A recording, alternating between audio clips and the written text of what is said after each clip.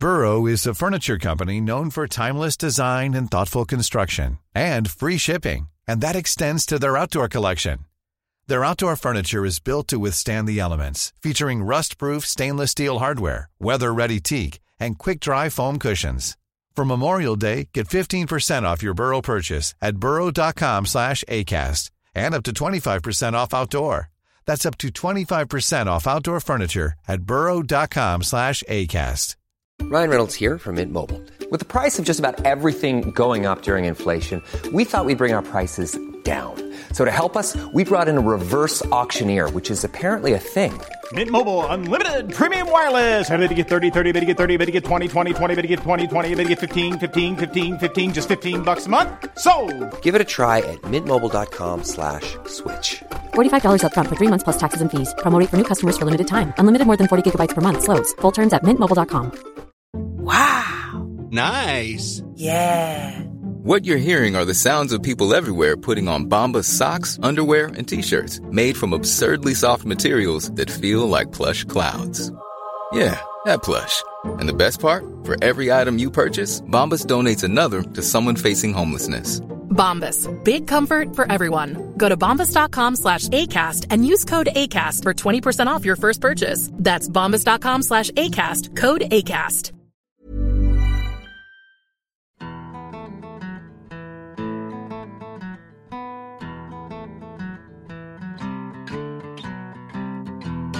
You are listening to Stories of Scotland. Welcome. This week we are going panning for gold. I'm Jenny. And I'm Annie. And yes, we are going all the way back to December 1868, where we are about to get caught up in a big Scottish gold rush. There's gold in them thar hills of Kildonan. And unsurprisingly, that's where we're going. Kildonan is near Helmsdale in Sutherland, in the far northeast of the Highlands. In the early 1800s, Kildonan was a place of grave injustice, with tenants being brutally evicted from their homes by the Sutherland estates. Yes, the Highland clearances were particularly damaging in Sutherland. Now, Sutherland covers a huge area in the Highlands, and the evictions there were ruthless, with crofting tenants being pushed to the edges and coasts of Scotland, where they faced a bleak poverty, often being pushed so far that they had no other option but to emigrate. And this is particularly heartbreaking because there's archaeological evidence going way back into the Bronze and Iron Ages, which shows the land of the Strath of Kildonan supporting healthy communities back then. So the clearances taking place in the 1800s are severing ancient ties. Yes, severing ties that go back centuries and generations, and still in some way leave a kind of scar on the community. You've still got ruined villages when you go walking in the hills. However, the story we're telling today starts with a newspaper announcement, one that promises to change the fortunes of the area. One that promises a rich and wealthy future for the people of Sutherland. This one little article, it promises gold. Gold, gold! Always believe what you're told. In the newspapers, it's definitely not a lie. Come up and dig in this hole for some gold, gold! Brilliant, Jenny. Average.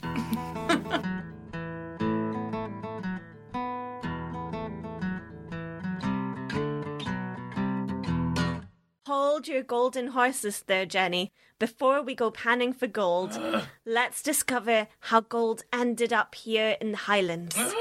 Now, I found a wonderful pamphlet detailing the gold formation in the area, and it had this to say. It is manifest that this bit of earth's crust has been lifted and lowered many times, and that all the natural engines which grind and sculpture solid rock have had a turn at Sutherland. Every fold in the Laurentian and Silurian beds tells of forces which crumpled the earth's crust like dough. Delicious dough. So, Jenny... I don't know about that. Just like my granny's rock puns.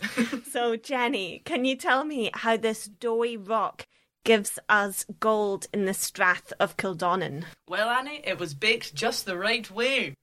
Almost all of the gold in the country is formed through the same hydrothermal process. This is when water deep in the rocks is heated due to tectonic and volcanic activity. Now, the crumpling and grinding mentioned in the pamphlet is caused by tectonic plates shifting about over millions of years. As they move, heat is created, and thus water trapped in the rock is also heated. This devilishly hot water dissolves many minerals from the surrounding rock, and, in the right circumstances, when the water cools back down, the minerals precipitate out and form solid gold. Only this gold is still locked deep within the rock. Well, it sounds rather inconvenient that it's trapped in the rock. Well, it is for gold mining, let me tell you. This is a long process.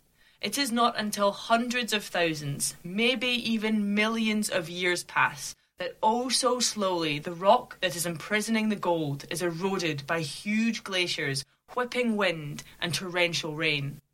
After the elements have done their best, the gold is finally set free from its geologic prison and bursts forth into the open, ready to create all kinds of havoc. On its wild journey, it ends up being carried along in glacial till until being dropped in a moraine field, only to be swept up by a seasonal downpour and deposited deep in a riverbed of the Kildonan Burn. Here, it patiently waits for its big moment, until one day, in a wonderful bouncing dance, shaking itself free from the dirt and the debris, the gold appears in the pan of Robert Nelson Gilchrist, and the 1689 gold rush has begun. Gold, ooh, always believe what...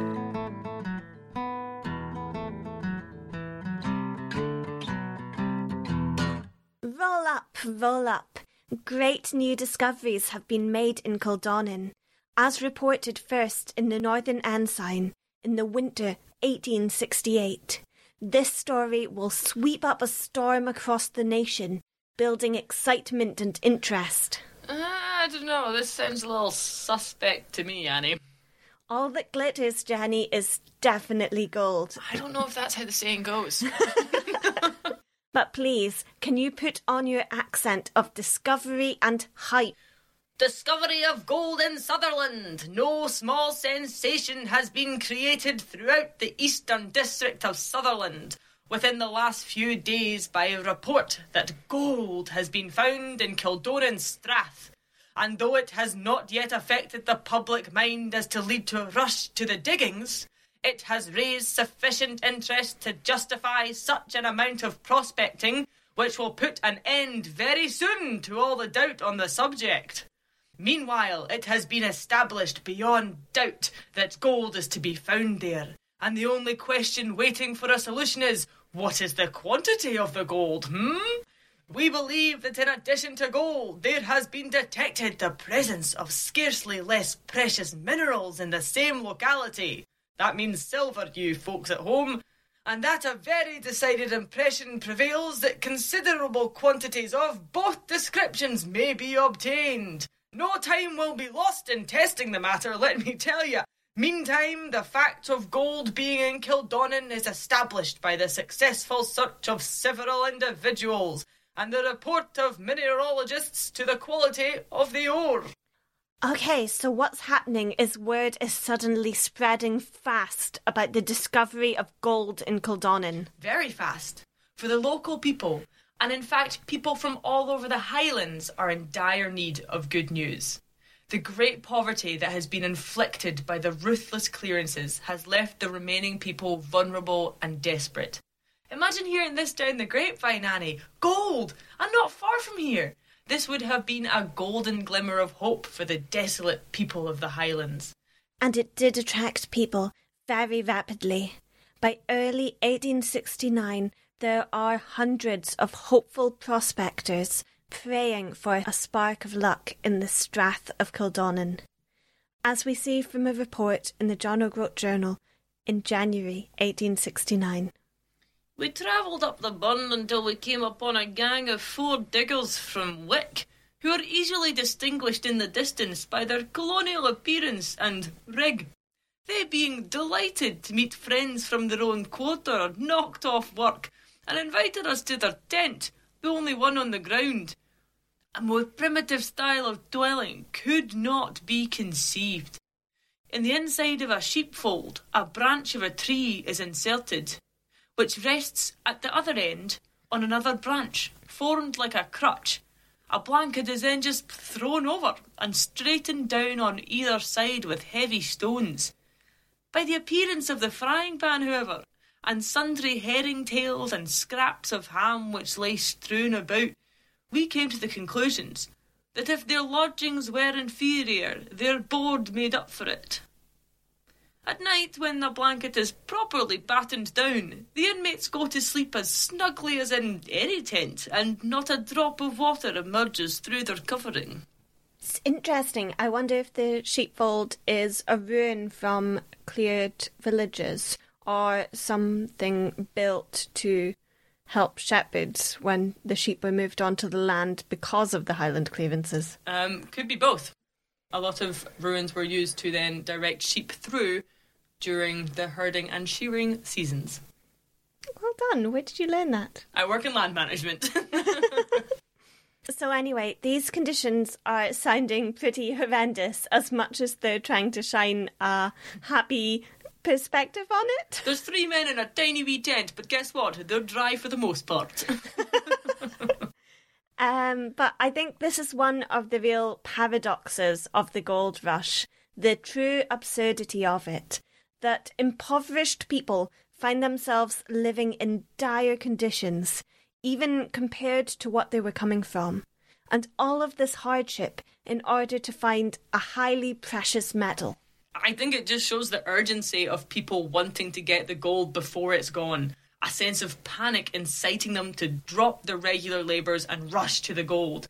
And those who chose not to camp but instead pay for lodgings in Helmsdale faced a 10-mile hike to the river and back each day. So they had less panning time and more money spent in general. So it was a dire decision for them either way. But was it worth it? Were these men finding the gold that they dreamt of? There could not be more than 150 men working on that creek that morning. And the gross amount, judging by what we saw collected at night among them, would not be under £50 in value. The largest amount collected by one man was almost 20 shillings worth. Some gangs, however, make much more. But others again, green hands, barely make a wage. So, for our gold prospectors, back in 1869, this would be working out at about 7 shillings a day per man. But taking into account the fee to pan and the cut that the landlord would be taking, this would have been less. However, it's still a pretty good amount of money. Essentially, it's above the wage of your average skilled worker, about double the wage of your average miner. Okay. The article goes on to say that it wasn't always this consistent, though, and experience counted a lot, as we've heard before with the green hands barely making a wage, the inexperienced panners not really getting much at all. Some ardent adventurers from a pretty considerable distance appear on the ground without any washing or digging implements whatever, as if they expect to merely pick up nuggets out of the bottom of the stream. Okay, so there was a kind of naivety coming from the hopefulness of the gold rush, that people were turning out without any panic equipment, just hopeful that by being there they would be sharing in part of the wealth. However, the article does go on to detail that this was not the only issue faced by prospectors. The latest accounts, however, from the gold diggings, though there may be a few individual exceptional instances of good luck, are by no means so encouraging as to warrant all the fuss and excitement which has hitherto distracted the public mind. Even the reports of the last few days do not elicit such favourable results as at the beginning. But this may arise from the state of the weather, which has turned out very unpropitious. The prospects for a continuance of the rush for the diggers at the Sutherland goldfields have changed very considerably this month. So we'll soon discover if the gold diggers of Kildonan find their treasure. Ooh, can you guess which one it is? It's never the happy one in the Highlands, is the it? happy one in the Highlands.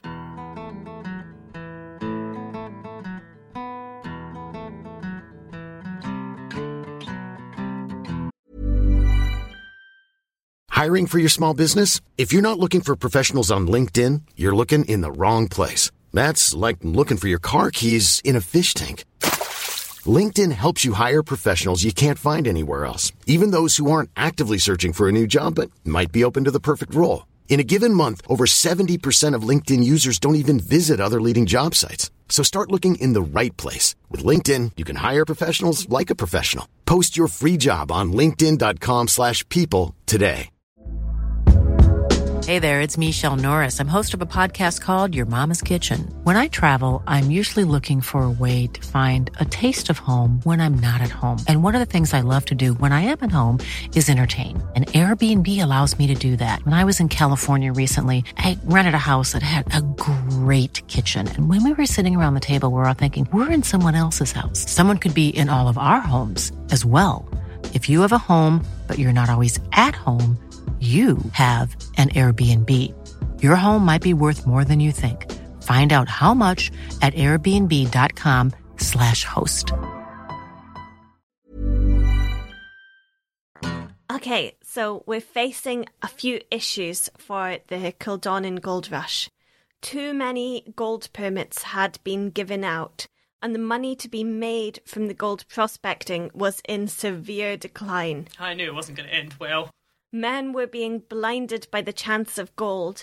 However, they soon found out when they got there that they should have paid more attention to the darker sides of the reports. They made their way to Sutherland in good faith, only to find themselves in dire conditions and barely even making a wage. Well, they had their sight quickly returned when they arrived in Helmsdale. Welcome to Helmsdale. Here's your shovel and your eyes. Get digging. Yes, and one of these men arrived in July and quickly set about writing home to tell of how he had been tricked by all of the gold hype. So, Jenny, please can you be an angry Scottish gold prospector for me? I thought you'd never ask. I shall endeavour to dissipate the false halo of romance in which the Sutherland goldfields have been particularly enveloped, owing to the glowing and exaggerated reports which have found their way from time to time into the columns of the press. I'm no bitter, I'm just raging. Stick to the lines, Jenny. Without further preamble, I hold that the Sutherland gold diggings have, as yet, for all practical purpose, proved a most complete failure. Few have made their means by Scottish gold diggings. So right off the bat, this chap is not very happy at all. It's clear from his first day arriving at the Sutherland Gold Camp that it was not what he expected.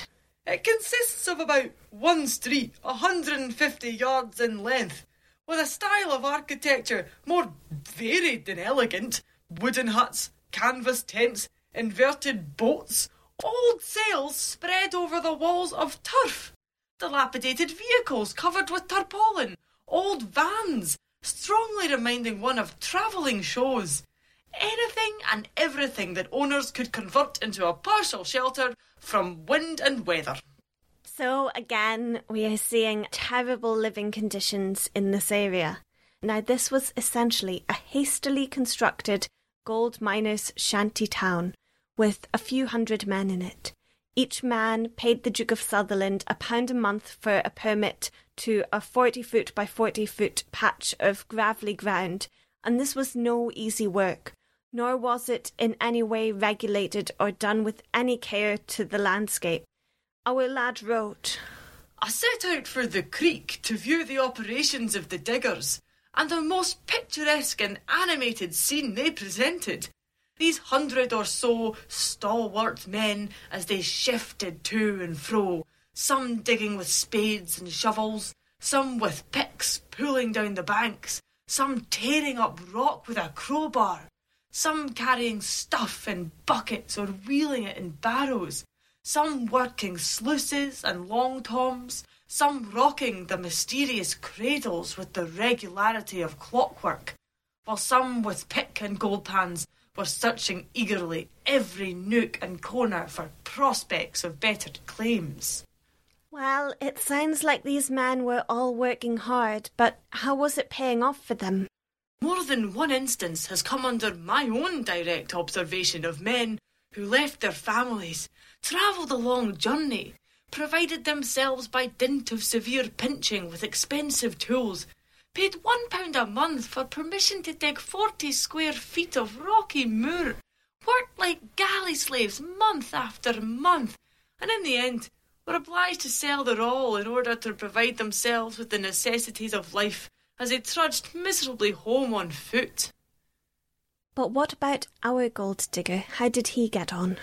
I myself have worked from 5 in the morning till 7 or 8 at night, worked up to the knees in mud and water, with hands blistered and hacked, and chipped and bruised, pulling down banks, tearing up rocks, rolling away great boulders, shovelling aside sand, gravel and stones. And I have found in the end that I've earned about 9 or 10 pence. A wage of about 40 to 50 pence, which was 4 shillings back then, would have been acceptable, and it would have been the wage of, say, a coal miner. However, our gold diggers are sometimes getting only a quarter of this, so they are doing back-breaking work for almost no return at all. Yep, and even if the men had one lucky day, the chance of it happening enough for a decent wage was so slim. Indeed, and this unpredictability is exactly why the Great Helmsdale Gold Rush of 1869 came to an end, less than a year after it started. As the summer ended, the herring season began, and the fishing industry needed men to work the nets. And this could offer a much steadier income and, surprisingly, better living conditions. And so, these once hopeful men, now devastated, those who had left their villages and crofts and travelled far into the Highlands to find their wealth, packed up their few belongings and left for the coasts, defeated, but no doubt glad to be leaving. By December that year, only 50 or so die-hard gold diggers remained. We've all met a few of them, Annie, haven't we? Yes, we have, Jenny. But these men couldn't have continued even if they wanted to. The weather was rapidly deteriorating, and the Duke was unwilling to allot any more land to the panners, as the farming tenants were complaining about their land being encroached upon. Also, they've just destroyed this burn. There are scars still visible on the landscape today. Well, the Duke of Sutherland didn't really care about the environmental impact and the scars on the landscape, Jenny. Classic Duke of Sutherland. Classic. But the Duke of Sutherland did care about his other holdings, so he stopped issuing gold permits, with the last running out on the 30th of December 1869. And with this, the Kildonan gold rush was over. I feel the main problem with the gold rush, and bear with me here, but I did do a lot of research on this, and I feel like I've uncovered some important playing pieces in the failure of the rush, but the main problem, right, was the lack of gold. Controversial opinion there, Jenny, but I suspect it to be correct. There's definitely more gold in the Kildonan burn than there is in most other Scottish burns. But just because there's some gold there doesn't mean that there's mountains of it lying just under the surface, waiting for ducks to dive into it. Unfortunately, for our hopeful gold panners, there just wasn't enough of it in the area to support them all, or any of them really. Although Kildonan is still popular to this day, with recreational gold panners who take to the waters in the hopes of finding a little, but not a lot, Scottish gold. A wee lucky nugget. Shall we go, Annie? Shall we try our luck panning for gold up there? No. Yes, fair enough. Sounds pretty miserable. But there is an absolutely amazing chip shop in Helmsdale. Hey, better be called the Golden Nugget. There should be gold puns everywhere up there. If not, can we go and start a chip shop with a gold pun? They also have an incredibly progressive arts and heritage centre that I adore, Timespan. If anyone is up in Helmsdale or doing the North Coast 500, definitely worth a visit. Another gold nugget of the Highlands, Annie. You always see seals at the beach.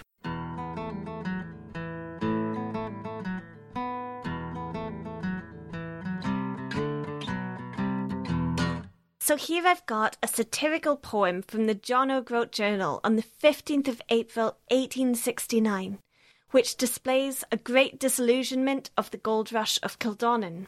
Now, it's a poem that speaks about the hard work involved in collecting gold and how it never pays off for the workers themselves. It's written by a person with the initials HS. Harry Scott. Possibly, but I think unlikely. And it's quite critical of the Duke of Sutherland, so I'm assuming that's why we don't know the full name of Harry Scott. Unlikely their name, Jenny. Anyway, it's such an intriguing poem called The Highland Gold Digger's Song. Now, I've taken a wee extract, but the song ends with what might be the most ironic praise of the Duke of Sutherland ever. She'll go to the Highlands, yes she will. She'll hawk a hole in the side o' a hill. She'll seek him o'er with craft and skill, and she'll sleep there till the morning. Och, she would labour long in vain, but Gould is in the strass and glen, and Tonalt will be a man again, and by a fame some morning. Coming up, we have a couple of anglicised Gaelic words to look out for. So, Binach means a blessing, and Sassenach means a foreigner or outsider. A Binach on my native land, on which I'll walk or sleep or stand. If Sassenachs come, they'll feed my hand. I'll break their face some morning. Intense for that line. I think it's very powerful. And Jenny, the final verse, you need to be incredibly, incredibly sarcastic. Long live our great, noble Duke. Him no greedy, hungry sook. Him let us dig and burn and brook at evening, noon and morning. Him, ya big jobby. Thanks, Jenny. That was brilliant. So I find the Kildonan Gold Rush particularly interesting because Caithness and Sutherland in the far North Highlands have this history of industries being implanted, developed and then suddenly plucked out. From crofting clearances to the herring fishing, from the almost decommissioned nuclear industry to the very short-lived gold rush. I think that what we would love to see is diversified industries across Caithness and Sutherland, which offer meaningful employment to people and allow young people to thrive in the North Highlands. With tourism being such a major income for Caithness and Sutherland, we're really hopeful that the North Highlands are getting a decent level of support through the crisis caused by COVID-19. People in the far north are proud of their place, with its incredible rugged coast and persevering communities. Caithness and Sutherland are vast and amazing areas to visit, both with unique character and Highland cultures, not to mention spectacular ecology. I think what stood out for me about the Kildonan Gold Rush is how little risk the big landowner takes in these little gambles of industry. Yet for the individual prospector, it is a fragile dream of making enough gold to just get by or ending up impoverished. Yes, it almost feels like people are enthralled by the gold, the chance to change their lives through the cascade of wealth from a large gold nugget. Yeah, but this is totally dependent on chance and coincidence and above anything else, luck. It's a rush. It's fast-paced and urgent. Perhaps we all need just this anti-gold rush, or like a not a rush but a slow, like a peat bog slowed down. One of those old peat bog slow down hoedowns in the countryside. We all go nice and slow and admire how beautiful peat bogs are. I do love a peat bog, Jenny. But yes, endeavour to visit Sutherland and Caithness when it's safe to do so, and support local businesses and admire the landscape and be the peat bog. Slow down. I'm not sure that the Highland Tourist Board are going to take you up on the peat bog slow down slogan. Golden. It's a golden, this 24 karat golden slogan.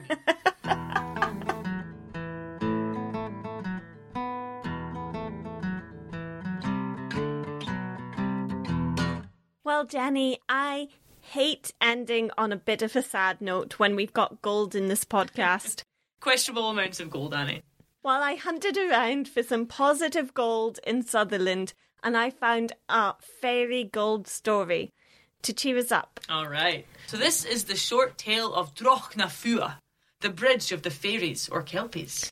Yes, and the site of Droch na Fua nowadays goes by the name Gizzen Briggs, which is a bar that crosses the Dornoch Firth.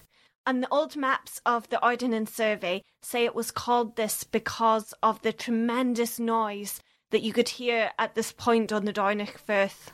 It was said that the Fua, the fairies, used to cross the Dornoch Firth in a ferry boat of their own design. They floated inside cockle shells from one side to the other. But this sounds honestly like terrible design, and it was actually very cramped and tiring for them, for they have wonderfully long and athletic legs.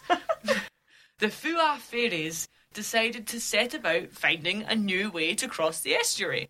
After consulting with all the creatures of the Dornoch Firth, the seals, the kelpies, the crabs, the mermaids, the adders, and that one dolphin who's a good laugh, they resolved to build a bridge across the Firth. Why would a dolphin need a bridge when they don't go on land? They did a good laugh. Why not ask about, They want to include him. I was going to say the crabs don't need it, but can crabs swim? They kind of plotter along the bottom of the right. sea, don't they? A bridge would definitely on their little legs. Yeah, be handier for crabs than it would be for a dolphin. Okay, Jenny. It would be like a water park for the dolphin, It would get up and then ride the bridge back down. I don't know. He's a fun guy. What happened anyway? Did they decide to build a bridge, Jenny? Yes, they did, and the dolphin had a big say in it all. And it was a work of great magnificence. The piers and the posts, every part of the structure of the bridge was covered in pure gold. It glistened above the hard waves of the Dornoch Firth, splendid and beautiful. The Fua fairies loved their bridge dearly, for it matched the natural glory of the environment around them. The crabs did their little judgy of the gold bridge, as they thought it was a bit garish and over the top, but the fairies don't really care much for the crab's opinion. The dolphin, though, that's what matters. But what mattered most is that it was much more comfortable to cross than the clamshells. Unfortunately, a mysterious person found the bridge, and this person just so happened to, weirdly, be a human. Oh no. Now this human was delighted that a new bridge had been built, as it would save him the cost of the ferry. Not the ferry, the ferry. The traveller praised God for the bridge and lifted his hands and blessed the bridge and the Fua fairies. But at this blessing, the earth jolted and realigned itself to divide the realms of fairies and humans. Immediately, the Fua fairies vanished, and the beautiful golden bridge of Dornoch became swallowed by a great green wave. This giant wave caused the sands to gush inwards and formed the dangerous quicksands, which are still there to this day, Annie. Thanks, Jenny. Now, our listeners will be happy to know that Dornoch Bridge was opened by the Queen Mother in 1991. Sorry about this, maths doesn't add up. The second Dornoch Bridge. The second Dornoch Bridge, apparently. So, it's not made of gold, and it wasn't made by fairies, but it hasn't been swallowed by the Dornoch Firth, so... Well, the Queen Mother certainly lived well into her golden years, so maybe she was a fairy. Not sure you can say that about the Queen Mother on a podcast, Jenny. I think she'd find it flattering if she weren't dead. And on that highly inaccurate note, and I just want to confirm the Queen Mother was definitely not a fairy. Do you have evidence on the contrary? Yes, Jenny, I do. Thank you all for listening to Stories of Scotland. We make this podcast just for you. We've had some lovely reviews of our podcast lately, which are worth their weight in gold, so thank you all so much. And thanks to all our wonderful Patreon supporters, you are all fabulous. Heather has joined our wee Patreon family, so an extra special thank you to Heather, with such a lovely and lucky name plucked straight out of the Scottish landscape. If you'd like to support us as well as we make this podcast, then you can go to patreon.com/Stories of Scotland. We really appreciate all of the support we get, either through reviews so that other people can find us, or through Patreon. Thank you all so much. Also, Annie has been on a roll posting incredible ye oldie school Scottish pictures all over Facebook and Instagram this week, so give us a follow and like on them if you wish to see these as well. Slán Java. Slán Java.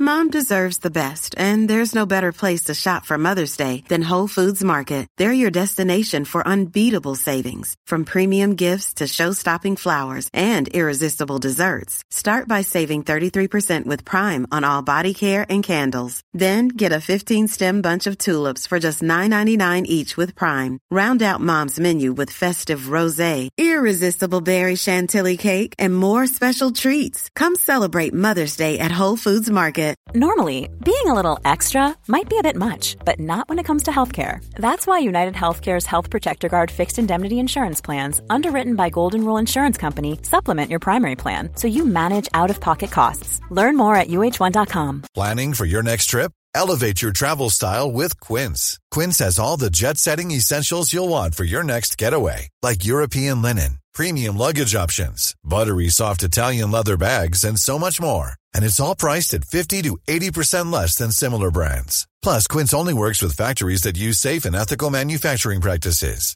Pack your bags with high-quality essentials you'll be wearing for vacations to come with Quince. Go to quince.com/trip for free shipping and 365-day returns.